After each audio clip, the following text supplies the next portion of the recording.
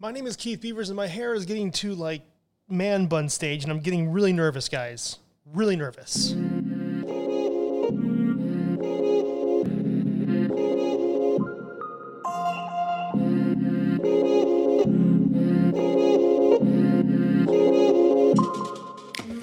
What's going on, wine lovers? Welcome to episode 17 of VinePair's Wine 101 podcast. My name is Keith Beavers. I'm the Tastings Director of VinePair, and how are you? Okay, this is going to be intense. Are you guys ready? We're going to talk about Burgundy. By the end of this episode, we're going to understand Burgundy. Isn't that crazy? You're going to understand Burgundy at the end of this episode. Is that crazy? This is crazy. You're going to understand it. This episode of Wine 101 is sponsored by Talbot Vineyards. At Talbot Vineyards, we focus on crafting estate-grown Chardonnay and Pinot Noir in Monterey County's Santa Lucia Highlands. Our celebrated Sleepy Hollow vineyard is located in one of the coldest grape-growing climates in California, ideal for these two varieties. Here, the brisk wind and fog rolling off Monterey Bay create a long growing season, producing fruit-forward wines with spectacular acidity. We listen to Wine 101. We know what acidity is all about, right? Building on a nearly 40-year legacy of meticulous craftsmanship, Talbot continues to produce highly acclaimed wines of distinction. So before we get started, guys, real quick, last episode, Pinot Noir episode, I forgot a very specific place where Pinot Noir is made that's really awesome. So go ahead to my Instagram, VinePair Keith. I'm going to do a little video on IGTV to kind of wrap that up. I think you're going to enjoy it. Okay, so to understand Burgundy is when you hear people talking about it now, like today, it can be very confusing and you kind of glaze over a little bit. But to understand Burgundy is not to understand how it's talked about now so much as it is how it got to where it is today. And if you hear the story of it is very fascinating. And when you understand that story, a lot of stress and anxiety comes off and you're like, oh, that's Burgundy. Okay, this is really cool. And I can actually approach it here a little bit. So let's get to it. Let's talk about how this all started. About 43 million years ago, there was a mountain building event where the Alps were being formed. I know, this is crazy. As the Alps are being formed, to the west of that is what is now southeastern France. And of course, mountain building events are huge, so it's affecting a lot of earth around it. And in that southeastern part of France, a large piece of earth is displaced from the crust and lifts up, and it's now called the Massif Central. It's this large lifted piece of land that forms the varying elevations of hills and mountains in the lower part of France, the Rhone Valley, Languedoc. So if the formation of the Alps was affecting everything around it, and the Massif happened, when the Massif was happening, of course, it affected things around it. Just north of this large Massif, in what is now northeastern France, a flat piece of land split open, and the left section of that piece of land lifted up and then stopped, forming a ledge. So you had a lower piece of land in the east and a large ledge, cliff-looking thing in the west. This is called an escarpment. If you've ever seen a waterfall is basically an escarpment. The land lifts up, water's coming down, has nowhere to go, it has to go down. That's an escarpment. And what this event did was displace even more ancient soil and rock. And what it did was create one of the most unique soil compositions on the planet, especially when it comes to wine. We'll get there in a second. But what happens is the escarpment over millions of years, it grows over and it creates more like a slope. And then all these streams are formed on this escarpment. And what we have now is this slope of land with all this crazy soil in it and all these streams dispersing the different types of soil all throughout this region. And from the highest elevation of this escarpment in the west, sloping down towards the east into a valley, stopping at the Saône River in the middle of the valley, this area, humans, of course, started to occupy.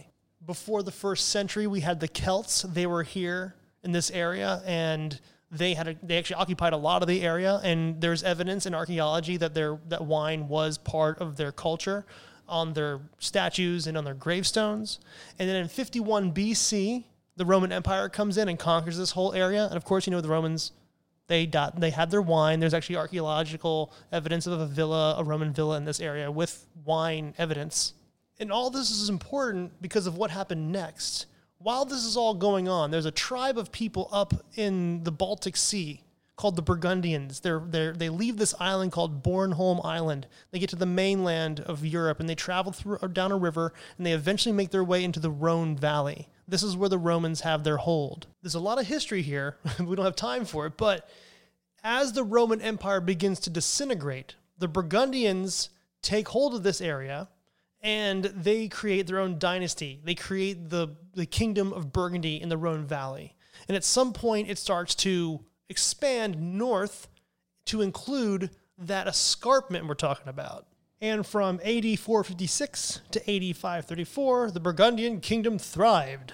But in AD 534, here come the Franks. They destroy that dynasty, and they start a whole new dynasty, a Frankish dynasty called the Merovingian dynasty. This wipes the Burgundians from existence, basically, but what's really cool is from then on, the region is still considered Burgundy, even to this day, of course. And it's here in this period of history where what we see today in Burgundy starts to form.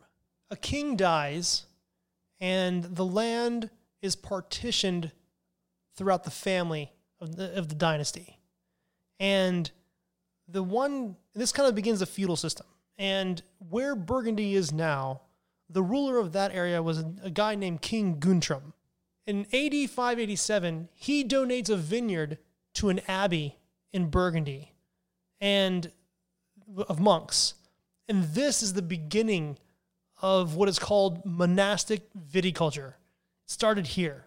And from this point on, it was the monks and the monasteries that started to demarcate, parcel out the most fragmented wine region in the world. From just south of this escarpment in a town called Mâcon to a town called Dijon, just about almost 80 miles north in the northern part of this escarpment. From this point through to the 14th century and beyond, it was the monks, starting with the Benedictine monks, who began to acquire what are today some of the most revered vineyards in Burgundy. Vineyards around the southern town of Mâcon started to take shape. Just north of Mâcon is a town called Chalon, and there were, of course, vineyards around there taking shape. But north of Chalon, there's a town called Beaune. And north of Beaune, there's a town called Nuits-Saint-Georges. And the vineyards around those two towns became some of the most prized vineyards in the region and today the world. The slope of the escarpment right here is what is called Côte d'Or, the slope of gold. And it's in this region, the Côte d'Or, the slope of gold, that another order of monks called the Cistercian monks, they're the ones that really got things going. Okay, so what we have here is we have a land with extremely variant soils, so much that one row of vines next to another row of vines produce different styles of wines. Okay, so what these monks did, because monks had time, man. They had storerooms, they had cellars, they could mature wine, they could keep records, they could organize and engage a systemic method of improvement, learning from failures, trial and error. They started realizing what kind of diversity they had here. They didn't understand geology so much, but they knew something special was going on here. So what they started doing is creating these things called clos. They would take a vineyard, they called the vineyards climats, and they would take these climats and they would actually build walls around these vineyards or climats. And then they would section out those inside the walls, and that would become a clos. Clos just means an area encased, it's surrounded in a wall. The most famous is Clos Vougeot. It's a large 120-acre vineyard with a winemaking facility in the middle of it. It's very famous. We'll talk about that in just a second. But they did this all throughout the Côte d'Or. And they pieced out and parcellated and carved out all these little spots and created this extremely chaotic-looking quilt of microclimates and microsoils. Because they had the time, they had also pretty much a free, skilled workforce of the order they could actually observe these very small plots of land and how different they were from each other, just so close to each other. And they started naming these places, started naming these vineyards. At this time, the majority of the grapes they were working with was basically Pinot Noir. There was also Gamay, which is related to Pinot Noir. And the white wines they were making was pretty much Pinot Gris. Chardonnay had not come around yet. So Pinot Noir was already being seen as this very special grape that could translate the different types of soil from row to vineyard that was just so variant that it was blowing people's minds. So much so that in the 14th century, a new ruling class showed up in Burgundy called the Dukes of Burgundy. And it's under the first Duke of Burgundy, Philip the Bold, we see the first documentation of Pinot Noir. Like, there it is, in documentation. This dude loved Pinot Noir so much that in 1395, he issued a decree declaring the Gamay grape variety is harmful to human beings, and to plant it would be contrary to the Burgundian way of life. Damn. So this started a big pull-out scheme. Everyone's pulling out Gamay and replacing it with Pinot Noir. It didn't happen all over the place, and not everybody, adhered to the decree, but enough people did to make sure that this region, the Côte d'Or, was dominated in red grapes by Pinot Noir. So all of these very special, designated, demarcated, this chaotic quilt of vineyards was all Pinot Noir, and really started seeing this grape and how it translates the soil to the glass. This is the beginning of terroir. I mean, the word climat, which is what their word for a vineyard, just means climate. They actually thought a vineyard was not really a vineyard. It was actually a microclimate in itself. That's how it all began. So now we have a wine region here. We have vineyards in Mâcon, in Châlons, the Chalonnais, but it's in Beaune and near Nuits-Saint-Georges where these very concentrated vineyards are. And what's happening here is, because they don't know it yet, but that ancient soil being dispersed over millions of years creates a patchwork of different soil compositions. So these different vines of Pinot Noir that are growing in these very, very, very close proximity to each other are producing different styles. It's amazing. People are losing their minds over it. And in the 17th century, we start seeing the commercialization of this area. The church didn't have as much influence anymore, and more like the wealthy, sort of the bourgeoisie, started buying up all these vineyards that were once donated to these monks. Now, we're going to talk a lot about this during the Chardonnay episode, but about halfway between the town of Beaune and Paris, on the Seine River, over the Morvan Mountains northwest of the Côte d'Or, is a little town called Chablis. And in that town, back in the 12th century, it's thought that the Chardonnay grape was found, propagated, planted, and made into wine. And the Cistercian monks did to Chardonnay in Chablis what they did to Pinot Noir in the Côte d'Or, Mâcon, Chalonnais. They started isolating it, demarcating vineyards, naming them, and all that. But it's in the 17th century that Chardonnay actually makes it from where it was born to the Côte d'Or. And it begins to thrive specifically in the slope of Beaune, Côte de Beaune. So in the Côte d'Or, we have a southern area, Côte de Beaune, the slope of Beaune, that's doing mostly white wine. And just to the north is the town of Nuits-Saint-Georges, and that slope, called Côte Nuit, is primarily Pinot Noir. So now this wine region is thriving from Chablis to the Côte de Nuit, to Beaune, to Côte de Chalonnais, where the Châlons town is, in Mâcon. This is what Burgundy is. And in the 18th century, roads begin to improve, tolls begin to diminish, commercial traffic starts to ramp up, and this leads to the rise of négociant. The négociant is like a French merchant who would buy grapes or must or wine from these wine growers, these vine growers, and blend it and sell it under their own label. It wasn't bad wine, it was well done, but it was just like, some people didn't have the ways and means, so the vineyards made money, the négociants made money, and this is sort of how Burgundy made money for a long time. In 1791, when the French Revolution hit, everything changed. All these vineyards that were just sitting here, these famous, beautiful vineyards, were up for grabs for anyone. So they were auctioned off. And something very unique happened here. Some of the most famous vineyards like Clos Vougeot, that 120-acre vineyard, a famous vineyard called Le Chambertin, these vineyards were auctioned off row by row so that some vineyards had multiple owners. See, this is where it gets really confusing. If you look at a map of the Clos Vougeot vineyard, it is insane. Over 80 people own rows and in plots in the Clos Vougeot. So it becomes very confusing here. And then what makes it even more confusing is the Burgundy region relies on the Napoleonic Code of equal inheritance. So what happens is, if a family owns 2 rows of vineyards, when the father dies, if he has 2 children, those 2 vineyards go equally to each child. If it's 3, it's equal. If it's 4, it's equal. It's pretty intense.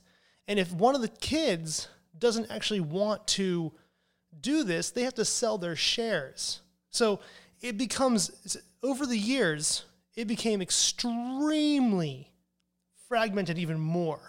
So throughout Burgundy, you have this going on. You have multiple people owning plots of particular vineyards. Sometimes a winemaker or vine grower owns enough just to make 1 barrel of wine. It's 25 cases.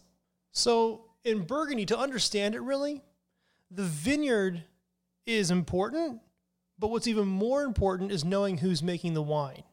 Because if you have a vineyard that has a lot of owners, like the Clos Vougeot has 80 people that own plots within that vineyard, even though they can make a wine in the same year from the same vineyard, because of the variance in soil and because of the way, everyone makes wine differently, it could all be different in the same year. That's what makes it a little bit confusing. So in 1855, there was this guy named Dr. Lavelle, and he was obsessed with the Côte d'Or and the whole of Burgundy. So he travels all of Burgundy, he visits all the vineyards, and then he starts classifying these vineyards in a 4-category system, and this is what they are in descending order. The top, the best vineyards he could find, the best vineyards, the best wine, he called tête de cuvée. Just underneath that, he called the vineyards premier. Then underneath that, he would call them deuxième. And then underneath that, troisième cuvée. It's basically like the best, the first, the second, and the third. That was how he started doing it. And that's really awesome. So now we have this very kind of very confusing vineyard system with all these names and all these people that own little plots of this stuff. But now we have a sense of what we're working with here. So what he did was he gathered some people together, he formed a group, and they started to formalize the classification system of Burgundy. So like I said, Burgundy is always defined by the vineyards. So they just reworded these 4 categories for what we know today. In descending order, you have Grand Cru at the top, Premier Cru, then you have Village, and then you have Bourgogne. And these are the classifications of the vineyard, which is what you're going to see on a wine label. But this is what gets a little bit even more confusing, is that certain towns or villages were very proud of their top Grand Cru vineyard. So they decided to name their town with a hyphen and the most popular or most revered vineyard. So there's a town called Gevry, and in Gevry, there is a Grand Cru vineyard called Le Chambertin. So now the name of this town is Gevry-Chambertin. Now this happened all over the Côte d'Or. The town of Pouligny has a Grand Cru called Montrachet, so now it's Pouligny-Montrachet. So what we have is a wine region that is about 80 plus miles long, including the Chablis region, which is almost a satellite region to the north, that has so many vineyards, mind-boggling amount of vineyards, and most of them are concentrated right in the middle in the Côte d'Or, and those are the most parcellated vineyards almost in the world, where the monks kind of did their whole microclimate thing. And then each of those vineyards are classified, and the top vineyards and the second top vineyards are owned by multiple people in towns that are named their original name plus the name of the Grand Cru vineyard in that town. That is blah. But hopefully, through the confusion, you're kind of seeing how this all developed. It makes it a little bit less intense. So before I'm going to go into the regions and generally talk about why they're awesome and what they have. But let me talk. This is how you read a wine label from Burgundy. Okay, we have the 4 levels. We have Grand Cru, Premier Cru, Village, and Bourgogne. Okay, if we are in the town of Gevrey, let's say, which now is called Gevrey-Chambertin because it has a Grand Cru vineyard in the town. Okay, we're in the town of Gevrey-Chambertin. Le Chambertin, the Grand Cru vineyard, has 21 people that own plots in that vineyard.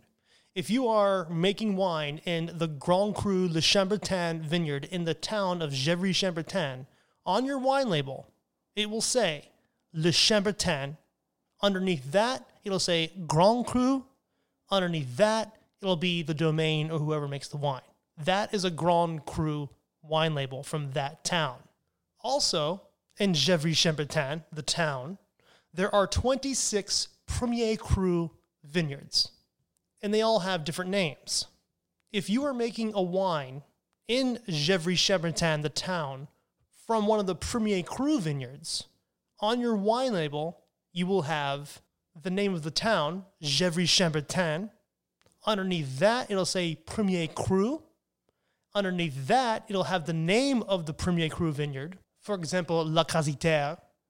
And then underneath that, it'll be the domain or the person who makes the wine. So the Premier Cru label will be Gevrey-Chambertin, Premier Cru, Les Casitaires, domain Arnaud Rousseau, something like that. Now, usually the Gevrey-Chambertin thing will be in large type. If you make wine in the town of Gevrey-Chambertin, but you do not have plots in either Grand Cru or Premier Cru vineyards, you're just making a wine from this town, that is called a village or a village wine. On that label, it'll just say Gevrey-Chambertin, the name of the village, and underneath that will be your domain name or whoever makes the wine. And as far as Bourgogne is concerned, that is wine made from anywhere in the Burgundy region, really. Bourgogne is the lowest rung on the ladder. Not saying it's the worst, it's just the lowest. No matter what category you're in, Grand Cru, Premier Cru, Village, or Bourgogne, there is still the wacky thing about Burgundy, it's always a very inconsistent sort of quality thing because there's all these different people making wines in one vineyard. So now you kind of have a sense of what you're looking at when you see a Burgundy label. It's a lot of work. I mean, you have to really. There's so many wines being made in Burgundy. It's kind of mind numbing.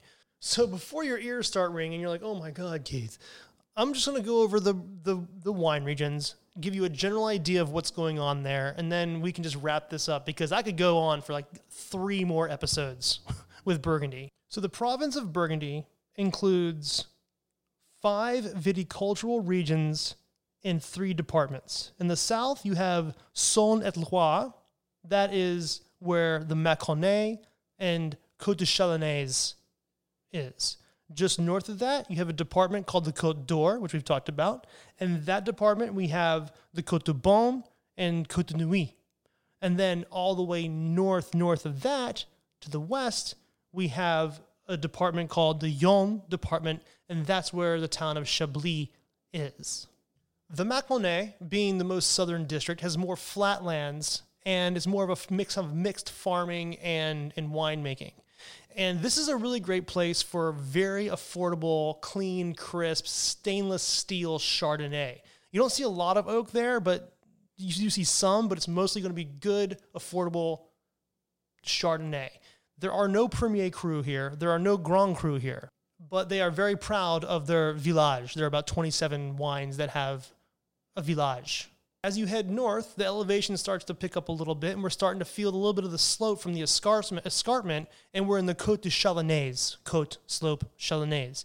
This area has about 49 Premier Cru vineyards, but the thing about this place that's very unique is there are 2 places in this area that do something different than anywhere else in Burgundy. You have a little place called Rouy, this is where you get sparkling wine made from Pinot Noir and Chardonnay in Burgundy. It's called Cremant de Bourgogne, and it is beautiful stuff. It's always very affordable. It's just great sparkling wine. There's also a small little appellation called Bouzeron that does a different grape than anything that I've talked about. A grape called Aligoté, which is it's related to Chardonnay, it's related to Pinot Noir, and it is very clean and steely and crisp. You might see it around. And there are no Grand Cru in the Côte de Chalonnaise. As we head north, we're now in the Côte d'Or, the famous place.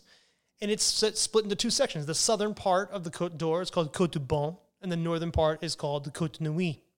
And this is where you see the best of this slope. It goes to about 1,000 feet above sea level, and then it comes all the way down to the valley. And this Côte du Bon, the southern department, this is where Chardonnay shines. You get some of the most amazing Chardonnay wines in the world, as opposed to it with Chablis, but this is like the most powerful Chardonnays in the world, and the most elegant, supple Chardonnays in the world are here. They do make Pinot Noir, but they're known mostly for the Chardonnay, with famous Grand Cru vineyards like Pommard, Volnay, Meursault, Pouligny-Montrachet. You might see these around or recognize those names. There are 8 Grand Cru vineyards in Côte du Bon, and there are 42 Premier Cru. The northern department of the Côte d'Or, Côte de Nuits, named after Nuits-Saint-Georges, is the town in the area. This is it, guys. This is Pinot Noir. This is the stuff that people have been losing their minds over Pinot Noir in this region for so long, and this is the sort of the place when people say it's very Burgundian in style. This is what they're talking about. But again, just like Côte du Bon, it is a chaotic patchwork. It's not chaotic, really, but it's a crazy patchwork of all these different plots of land where Pinot Noir expresses itself in different ways just in one little area. This is where some of the most famous Grand Cru vineyards are. Gevrey-Chambertin, which we talked about, Chambord-Musigny, Vougeot, Vaux-Romany, Echezeaux. These are some of the most revered Pinot Noir plots in the world. And to kind of give you a sense, there are 24 Grand Cru in the Côte de Nuits, and there are 41 Premier Cru. So that kind of shows you how intense and how wonderful and how varied this soil, this ancient Jurassic soil, is doing. And then a full 62 miles from the town of Beaune, over the Morvan Hills, up in the Yonne department on the Sarine River, is the town of Chablis. I'm going to talk about Chablis a lot more with the Chardonnay episode, but God, I love wines from Chablis. It is the most steely, crisp, angular, refreshing Chardonnay ever. It is just it will, when you drink a Chablis, you're like, I don't know, it really hits you because of its refreshing, I don't know, the focus of these wines are just out of this world. And what's unique about Chablis is they have the same grading system with vineyards as you do in the rest of Burgundy, but it's a little bit different. There are technically 7 Grand Cru Climat or vineyards in Chablis, but some people could just consider it one Grand Cru. Don't know why, but they're all kind of together. There's 7 vineyards, and they all have their own names. But that's the Grand Cru. And then they also have Premier Cru, like the rest of Burgundy. There's 40 of those. But then they have something, instead of village, they just have Chablis. Just if it says Chablis, it's like a village.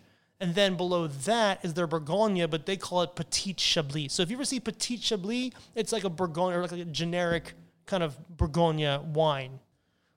Wow. So that's Burgundy, guys. And the reason why I went so far back in time is because that's, I feel, how you understand Burgundy. It's just a wine region like any other wine region, but not really. It's very unique. Actually, in 2015, it was awarded a World Heritage Site by UNESCO. So it is one of those places in the world, especially for wine, that is sort of magical.